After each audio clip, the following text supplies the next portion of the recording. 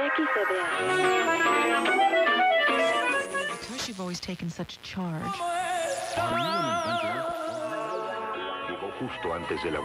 You are listening to the Border Chronicle. Welcome to the Border Chronicle podcast. Have you wondered how the Border Patrol got so much power? How they can roll into places like Portland, Oregon in unmarked vehicles and snatch people right off the streets?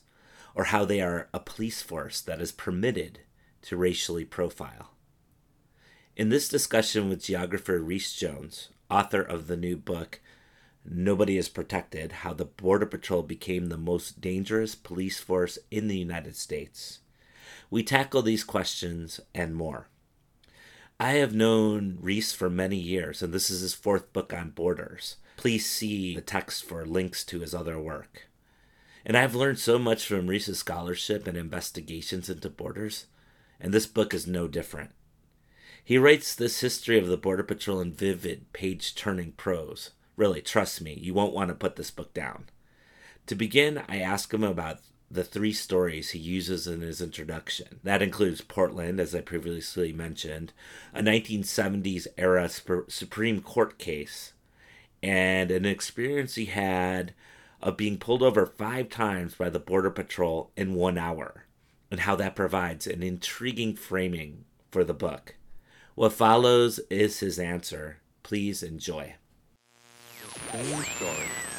So I start Nobody is Protected with the story of Portland and the story of Felix Brignone Ponce, but then also my experience. So almost over a decade ago, when I was working on my book Border Walls, I was driving on a border road in Texas with a rancher, and I was stopped 5 times in less than an hour by the Border Patrol. Sirens, lights flashing, and I just couldn't believe, is it really possible that they can do this, that it's legal for them to stop the same vehicle 5 times without any probable cause that I've done anything wrong, just simply driving on an American highway. And so I decided I needed to look into this and understand how this was possible. And along the way, I learned about these important Supreme Court cases in the 1970s that gave the Border Patrol a lot of this authority. But as I was working on the book, I also realized I needed to tell kind of this longer story of the Border Patrol from its foundings in the 1920s. Really is a racial police force. It was created in 1924 to enforce the Immigration Act, which was based in eugenics, which was really about keeping non-white people out of the United States. And that's why it was established 2 days after that to be the force that prevented non-white people from entering the country. And then to see how that traces forward all the way to the present, where the Border Patrol has become this large force, the Customs and Border Protection, so also including the people at airports and ports of entry, is the largest police force in the United States. And so I wanted to understand how it grew so big, how it has so much authority, and then why is it using that authority seemingly at places that aren't the border, that don't make sense for it to be.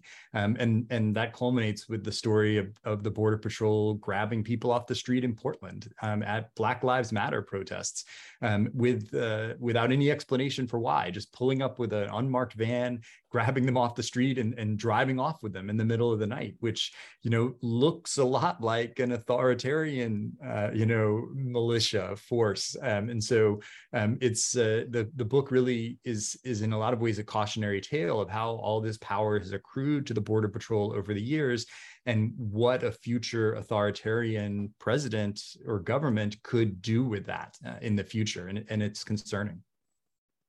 Yeah, it would be, because you do, in the subtitle of the book, you describe the Border Patrol as the most dangerous police force. I think that's how you word it. And is what you just explained, is that why, all those elements that you just brought in, is that why you would say that, or would there be anything more that you would add? Yeah, I think the dangerous in the title refers to several different things. I mean, in terms of the lives of immigrants, the Border Patrol is extremely dangerous, right? By their prevention through deterrence system, which forces people out into the deserts and their interior checkpoints up to 100 miles from the border. People have to really risk their lives. So it's causing a lot of deaths simply having the Border Patrol in that area. So it's dangerous for people on the move. The Border Patrol is dangerous for the rights of American citizens because of the Supreme Court cases that I talk about in Nobody is Protected. In the 1970s, the Border Patrol has a lot lower standards to stop a vehicle, to interrogate someone, to set up these checkpoints deep inside of the United States in ways that would seem to violate the Fourth Amendment rights to be free of unreasonable searches and seizures for immigrants and American citizens alike. And so that kind of erosion of the rights of the Constitution is extremely concerning. And that's in a vast area. It's I think people are often surprised how deep the border zone goes into the United States. And so it's 100 miles from borders and coastlines, right? So about 2/3 of the US population lives in that border zone. Many of the largest cities and cities you wouldn't think of as the border, places like Chicago, where I am right now in Honolulu, Seattle, New York, Washington, D.C., all of those are in that border zone. But then the third way the Border Patrol is dangerous is that the reality is, and I use some statistics in the book to detail this, the Border Patrol really doesn't have that much immigration work to do at the border itself. The average agent makes just a handful of apprehensions per month.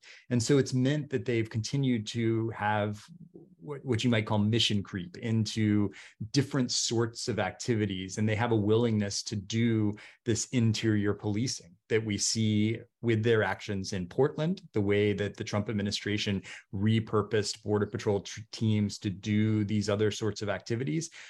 We can see that in Uvalde, Texas as well, right? Who was it that eventually stormed the school and captured the shooter? It's the Border Patrol that does that, right? So why are they even there, right? What are they doing in that sort of a situation? It just demonstrates this creep into things that aren't what their original purpose was supposed to be.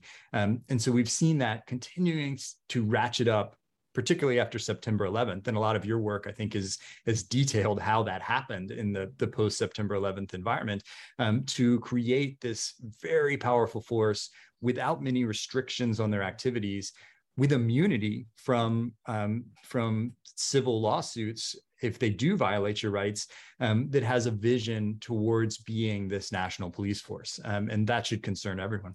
I'm reminded of when I was interviewing a CBP, a Customs and Border Protection official in Washington. And he told me during the interview, I can't even remember what the exact question was, but he said, we're exempt from the Fourth Amendment. And I think he saw my look. I said, you really, I mean, yeah, I mean, I've heard that. It was quite a surprise to hear the official just say it. Then he kind of waved his hand. He said, the Supreme Court ruled that many years ago. and I kept thinking about that incident as I was reading Nobody is Protected, because I'm like, oh, that's what he meant when he waved his hand and he said that's when the Supreme Court and that's one of the things I really loved about Nobody is Protected, is that it's a page turner, like almost at times like a novel, as reading through those 1970s Supreme Court cases that have so much importance and relevance to what's going on right now. And the way that you describe it, the way that you write it, you go into the cases, you're with all the different characters, you get to know them.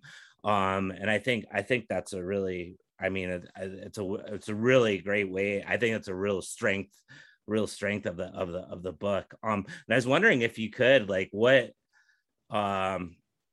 maybe talk about one of the Supreme Court cases that you think people should know about, that really does, a lot of things that you see in the Border Patrol today, you can look back and it's rooted back to one of those cases. Yeah. So there are three big cases in the 1970s. In 1973, There's Alameda Sanchez versus United States, which was whether the Border Patrol could search any vehicle in that 100-mile zone without any cause whatsoever, which is outrageous.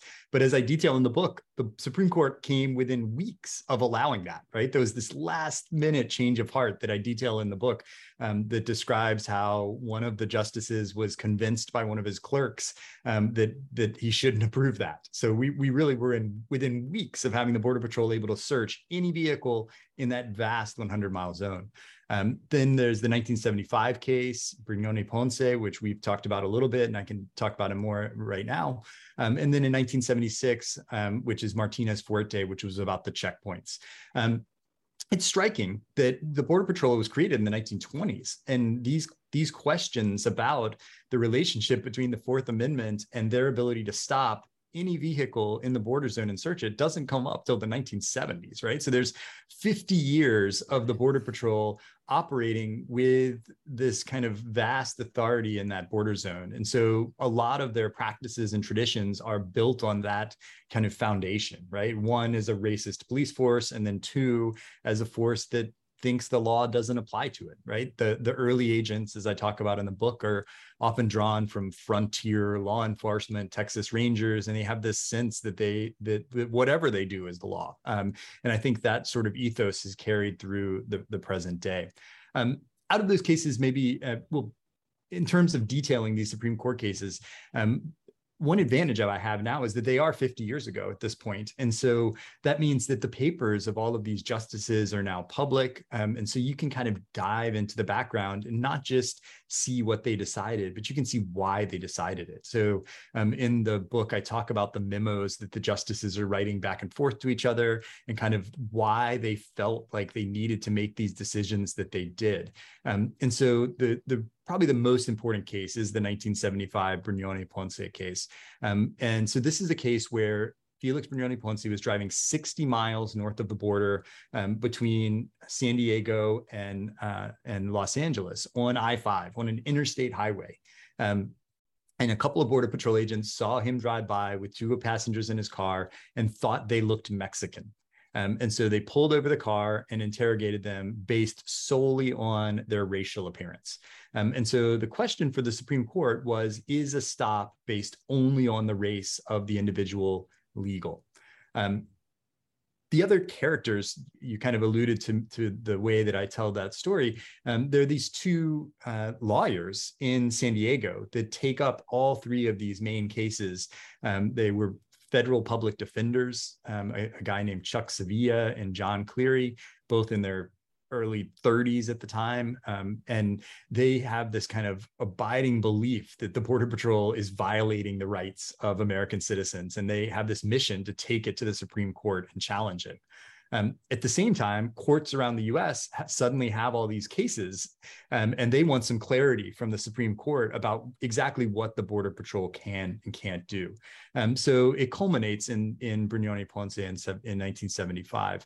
And the Supreme Court eventually decides unanimously that the stop was not constitutional, that stopping someone based only on their race isn't allowed.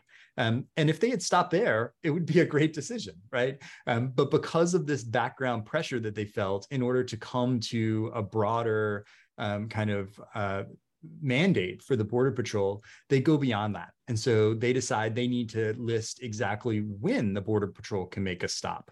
And so the ruling decides that Border Patrol agents don't need probable cause like regular police officers. They don't need to believe that a crime has been committed and that if they went to a judge, they'd be able to get a warrant.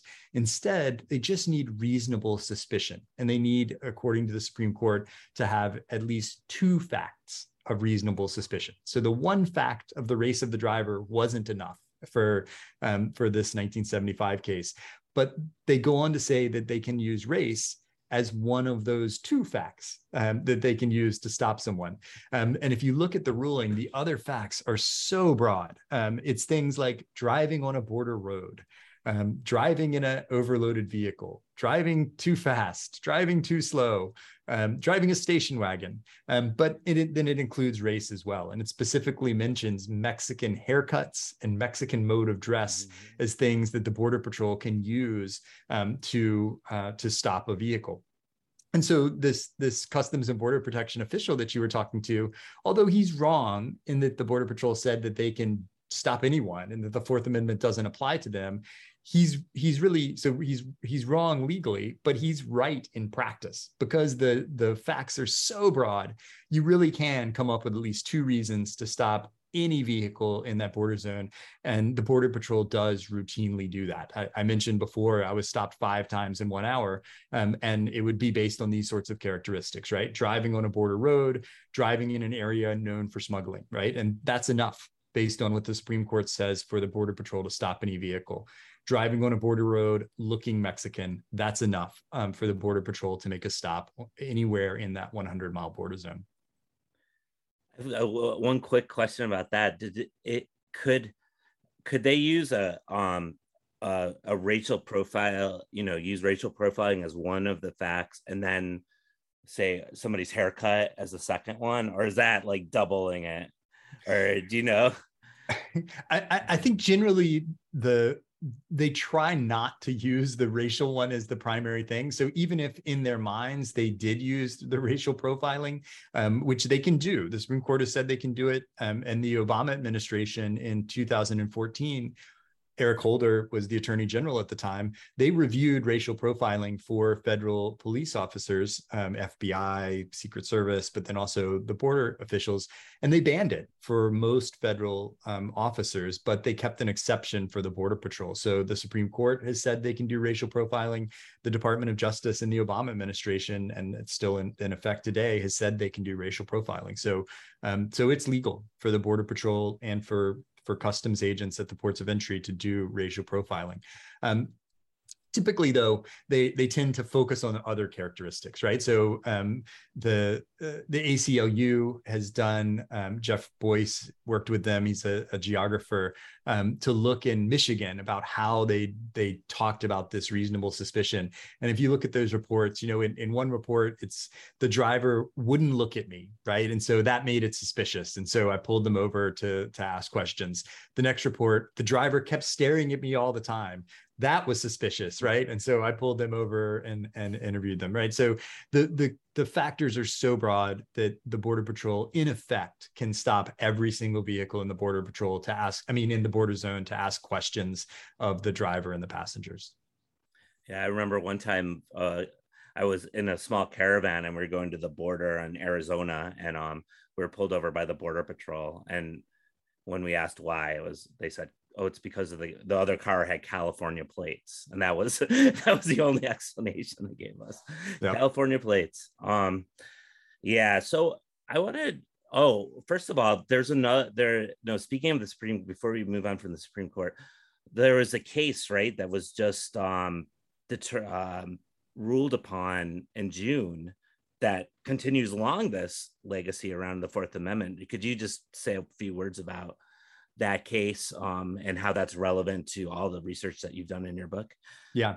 So I obviously don't talk about this case in the book because it had happened afterwards, but this is Egbert versus Boulay. So Robert Boulay was an American citizen in Washington State who was on his property, standing in his driveway. And a Border Patrol agent, Eric Egbert, pulled into his driveway and accused Robert Boulay of harboring someone who was undocumented.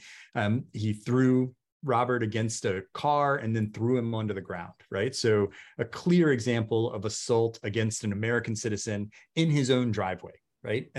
So the Supreme Court case was whether Robert Boulay could sue the Border Patrol agent for damages for this violation of his rights. And it was based on a case also from the 1970s, which is Bivens versus 6 unnamed agents, which had created a small window for situations where they're kind of egregious violations of your constitutional rights that you could sue federal agents. The Supreme Court had already narrowed that in 2020 in Hernandez v. Mesa, which is a cross-border shooting case in El Paso. And it had said that the family of a 15-year-old boy who'd been killed by a Border Patrol agent didn't have a right to sue the agent for damages.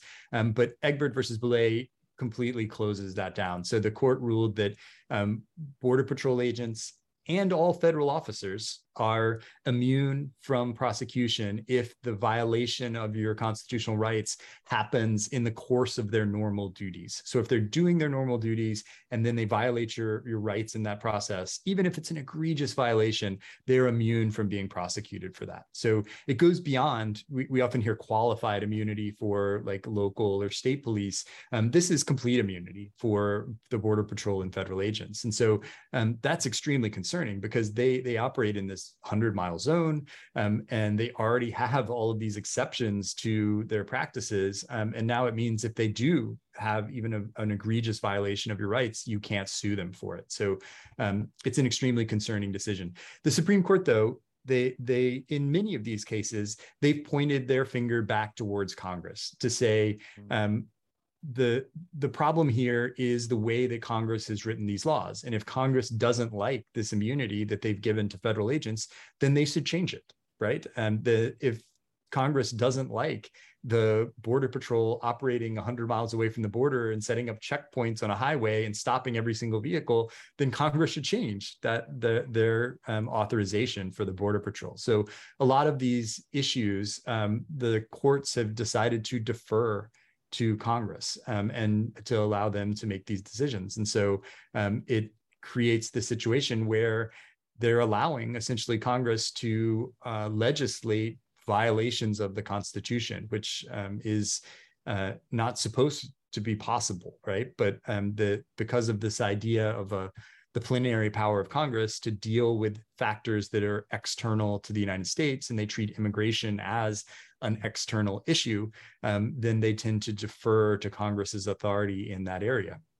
The problem with the Border Patrol, of course, is they're not operating just at the border or outside of the United States. They're operating 100 miles inside the United States from borders and coastlines. And so that decision to defer means that it has a really negative effect on the rights of citizens and immigrants alike. Yeah.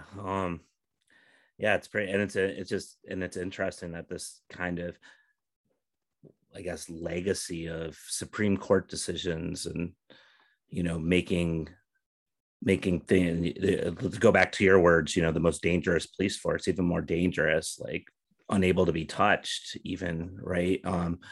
You hear about immigration reform and, there's like, or let's just talk about the Border Patrol. And here's the question. Can the Border Patrol be reformed? Is that possible? But if you were in charge right now and you could do anything you wanted with a Border Patrol, what would you do? What do you think would be the best way forward? Well, if I had a magic wand, as you're describing, and I could do anything I wanted to with the Border Patrol, I would get rid of the Border Patrol, right? The United States didn't have a Border Patrol for almost 150 years, right? It wasn't created until the 1920s, and it was created to enforce racist laws. And if we look at the practice of the Border Patrol since then, its effect has been racist, right? It has been to create a police force to enforce laws using racial profiling that have a racial impact on who can enter the United States, but also have these impacts on the lives of people. They result in a lot of deaths of people who are simply trying to migrate to work, to contribute to the U.S. economy, or to look for safety, to look for asylum in the United States, and are dying because of the existence of the Border Patrol. And now they have this ability to operate so deep in the United States, it's violating the rights of American citizens as well. So if I had the magic wand, I would get rid of the Border Patrol. We don't need it. It's not something that is essential to the functioning of a country, and it has a lot of negative effects on immigrants and citizens in the United States. I don't have that magic wand, though. So I think you can also think more pragmatically about what could be done to rein in the Border Patrol a little bit. And I think if you look at the range of things that we've talked about today, the the one thing that could have the most immediate impact on those in terms of migrant deaths, in terms of violation of Americans' rights inside the United States, it's the size of the border zone. And this was also something that I talk about in Nobody is Protected that was a little surprising to me. I had just assumed, and I think a lot of people assume, that there must be a good reason that we have a border zone of 100 miles from borders and coastlines. But as I detail in the book, it's a completely arbitrary decision. In the 1920s and 30s, Congress was making efforts to rein the Border Patrol in, to get them to go back to the borderline. They say over and over again, they had no intention for them to be able to stop people without a warrant inside the United States. By the 1940s, though, they do allow the Border Patrol to operate in the United States, but Congress only says they can do it from a reasonable distance from the border, but they don't define that. And then in an administrative decision in 1947, that distance is set as 100 miles from borders and coastlines. And it's just remained the same since then. No one has changed it, but it's not in the law, right? So it could be changed, right? It's something that the Department of Homeland Security, the Biden administration, could revisit tomorrow and start to change that.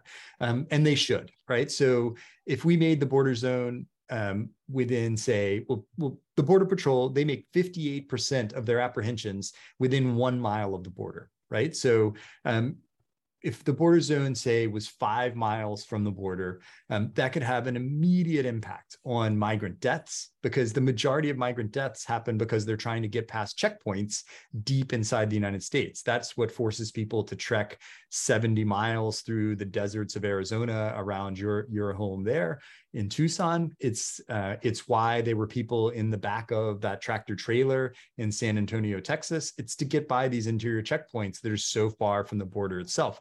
So moving the border zone to within 5 miles of the border would end the need for people to do those extremely dangerous things. And we'd see a dramatic reduction in migrant deaths immediately if the Department of Homeland Security would do that. That would also reduce the impact on American citizens as well. Most of those violations that we're talking about at checkpoints where they can do racial profiling, where they can stop every vehicle, those happen dozens of miles, 100 miles from the border itself. So if the Border Patrol has moved much closer to the border, those violations of the Fourth Amendment would be fewer. The chances for agents to violate the rights of American citizens would be reduced if they were kept much closer to the border itself.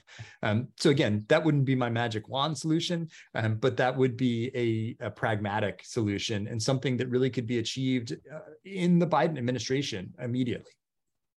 So you're saying that there's very even easy practical decisions that could be made tomorrow or even today or even right now somewhere in the Biden administration that could really change the landscape of the border enforcement apparatus. That's and that's, I like how you mentioned that, like the surprising element of understanding that the 100-mile part of the 100-mile zone was just an administrative decision, so it could be just changed so easily. And that's but Todd, nothing is easy in the government. Yeah, I mean, I know. there would be a long review process, and it would, but it is changeable, right? It is not legislated, right? So it's something that could be changed for sure. Similarly, the use of interior checkpoints, there is nothing in the legislation that says that they have to use interior checkpoints. That's something that they just decided to try, and the Supreme Court approved it in 1976. But the Department of Homeland Security, the Biden administration, could change that tomorrow. They could say, you know what, we're not going to do these interior checkpoints. The data we have on them is that they're ineffective. They don't make a large number of immigration-related stops. The Border Patrol spends almost 10% of their staffing hours at these interior checkpoints, but they account for less than 3% of their apprehensions. But what they do, and here's another example of how it's affecting American citizens, they make a lot of drug arrests at these interior checkpoints, but it's not people who are bringing drugs across the border. 91% of the people cited for drug possession at an interior checkpoint are American citizens. And over half of them have less than an ounce of marijuana, which is legal in many of the states where they're setting up these checkpoints. So another immediate thing that could happen is just say, we don't want to do these checkpoints anymore, to end that practice as something that the Border Patrol is doing. And that would also, I think, similarly have an effect on migrant deaths, because it is those interior checkpoints that are forcing people into the tractor trailers and into the desert. Mm-hmm. And so, like, again, practically speaking, is there, I mean, these decisions could happen, but will they? Like, do you see any sort of landscape of anything, some sort of these sorts of decisions or even reforms happening in the next year, 2 years, 3 years? Todd, I think that's a place where your work and my work kind of dovetail, is that we see over and over again that it's not just the Republicans and the right wing that are in favor of of violent borders and of the growth of the security forces. If you look at the 1990s, when prevention through deterrence was put in place, the policy that forces people into the deserts, and the size of the Border Patrol doubled in that decade, that was the Clinton era, right? That all of that happened. I mentioned before the racial profiling review and the exemption for the Border Patrol. That was the Biden administration. I mean, the Obama administration that did that. So unfortunately, the left seems to be afraid to take actions to rein in the border and security forces.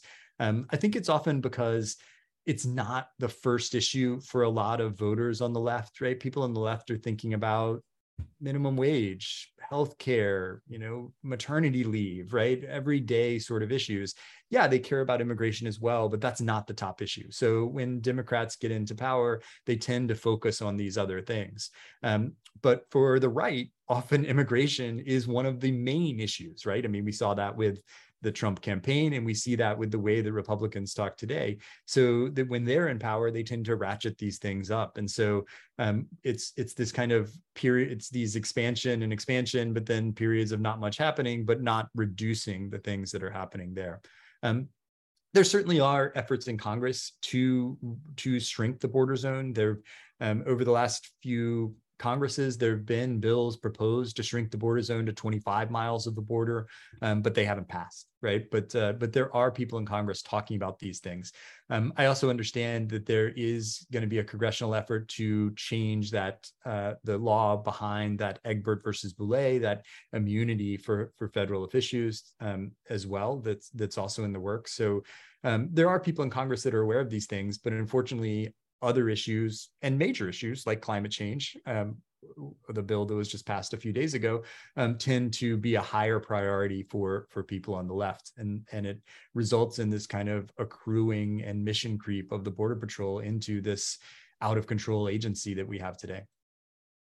Going back to Nobody is Protected on the book, and just thinking about, what is the most important thing about Nobody is Protected that you would want somebody reading it to take from the book? Yeah, I think, I wrote Nobody is Protected to just understand how this agency got all these powers, that it ended up grabbing people off the street in Portland, Oregon, when it was first set up to enforce rules about immigration at the border. And I think that the thing that I would like people to come away with it is what we were just talking about, is that a lot of these decisions they're not planned out. They're not thought through, right? Instead, it's this kind of building up, this sedimenting of different policies that end up having these effects that no one intended, and giving this agency this vast power that wasn't what they were supposed to be. And so I hope that readers would come away with it saying, it doesn't have to be this way, right? That these are things that can be changed, right? And that we can make the world a better place. We can make the United States a safer place for people trying to migrate. We can make it a place where rights are respected again. It just means understanding how it came to be this way and then deciding to do something about it. And so hopefully people will be inspired to take some action in this way, to talk to an elected official about the outrageous practices of the Border Patrol, and to hopefully see some changes there. Well, thank you, Reece Jones, for talking with us here at the Border Chronicle today. Where can people find you? I'm on Twitter at Reece Jones UH. That's probably the best place to locate me. Great. So go find Reece on Twitter and go read not only Nobody is Protected, but how many books have you written now, Reece? I have 4 books. Yeah. So 4 books. yeah. Yeah. And they're all they're all worth your time, really. I've learned so much from your writing and your scholarship, Reece, and I thank you kindly. And thanks again for being with us today. Yeah. Thanks so much for having me.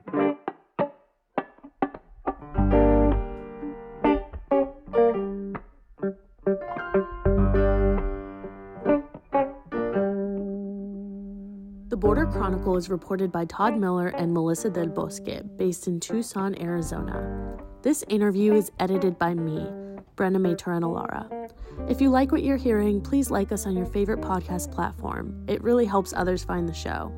You can read and listen to more local border reporting on our website, theborderchronicle.com.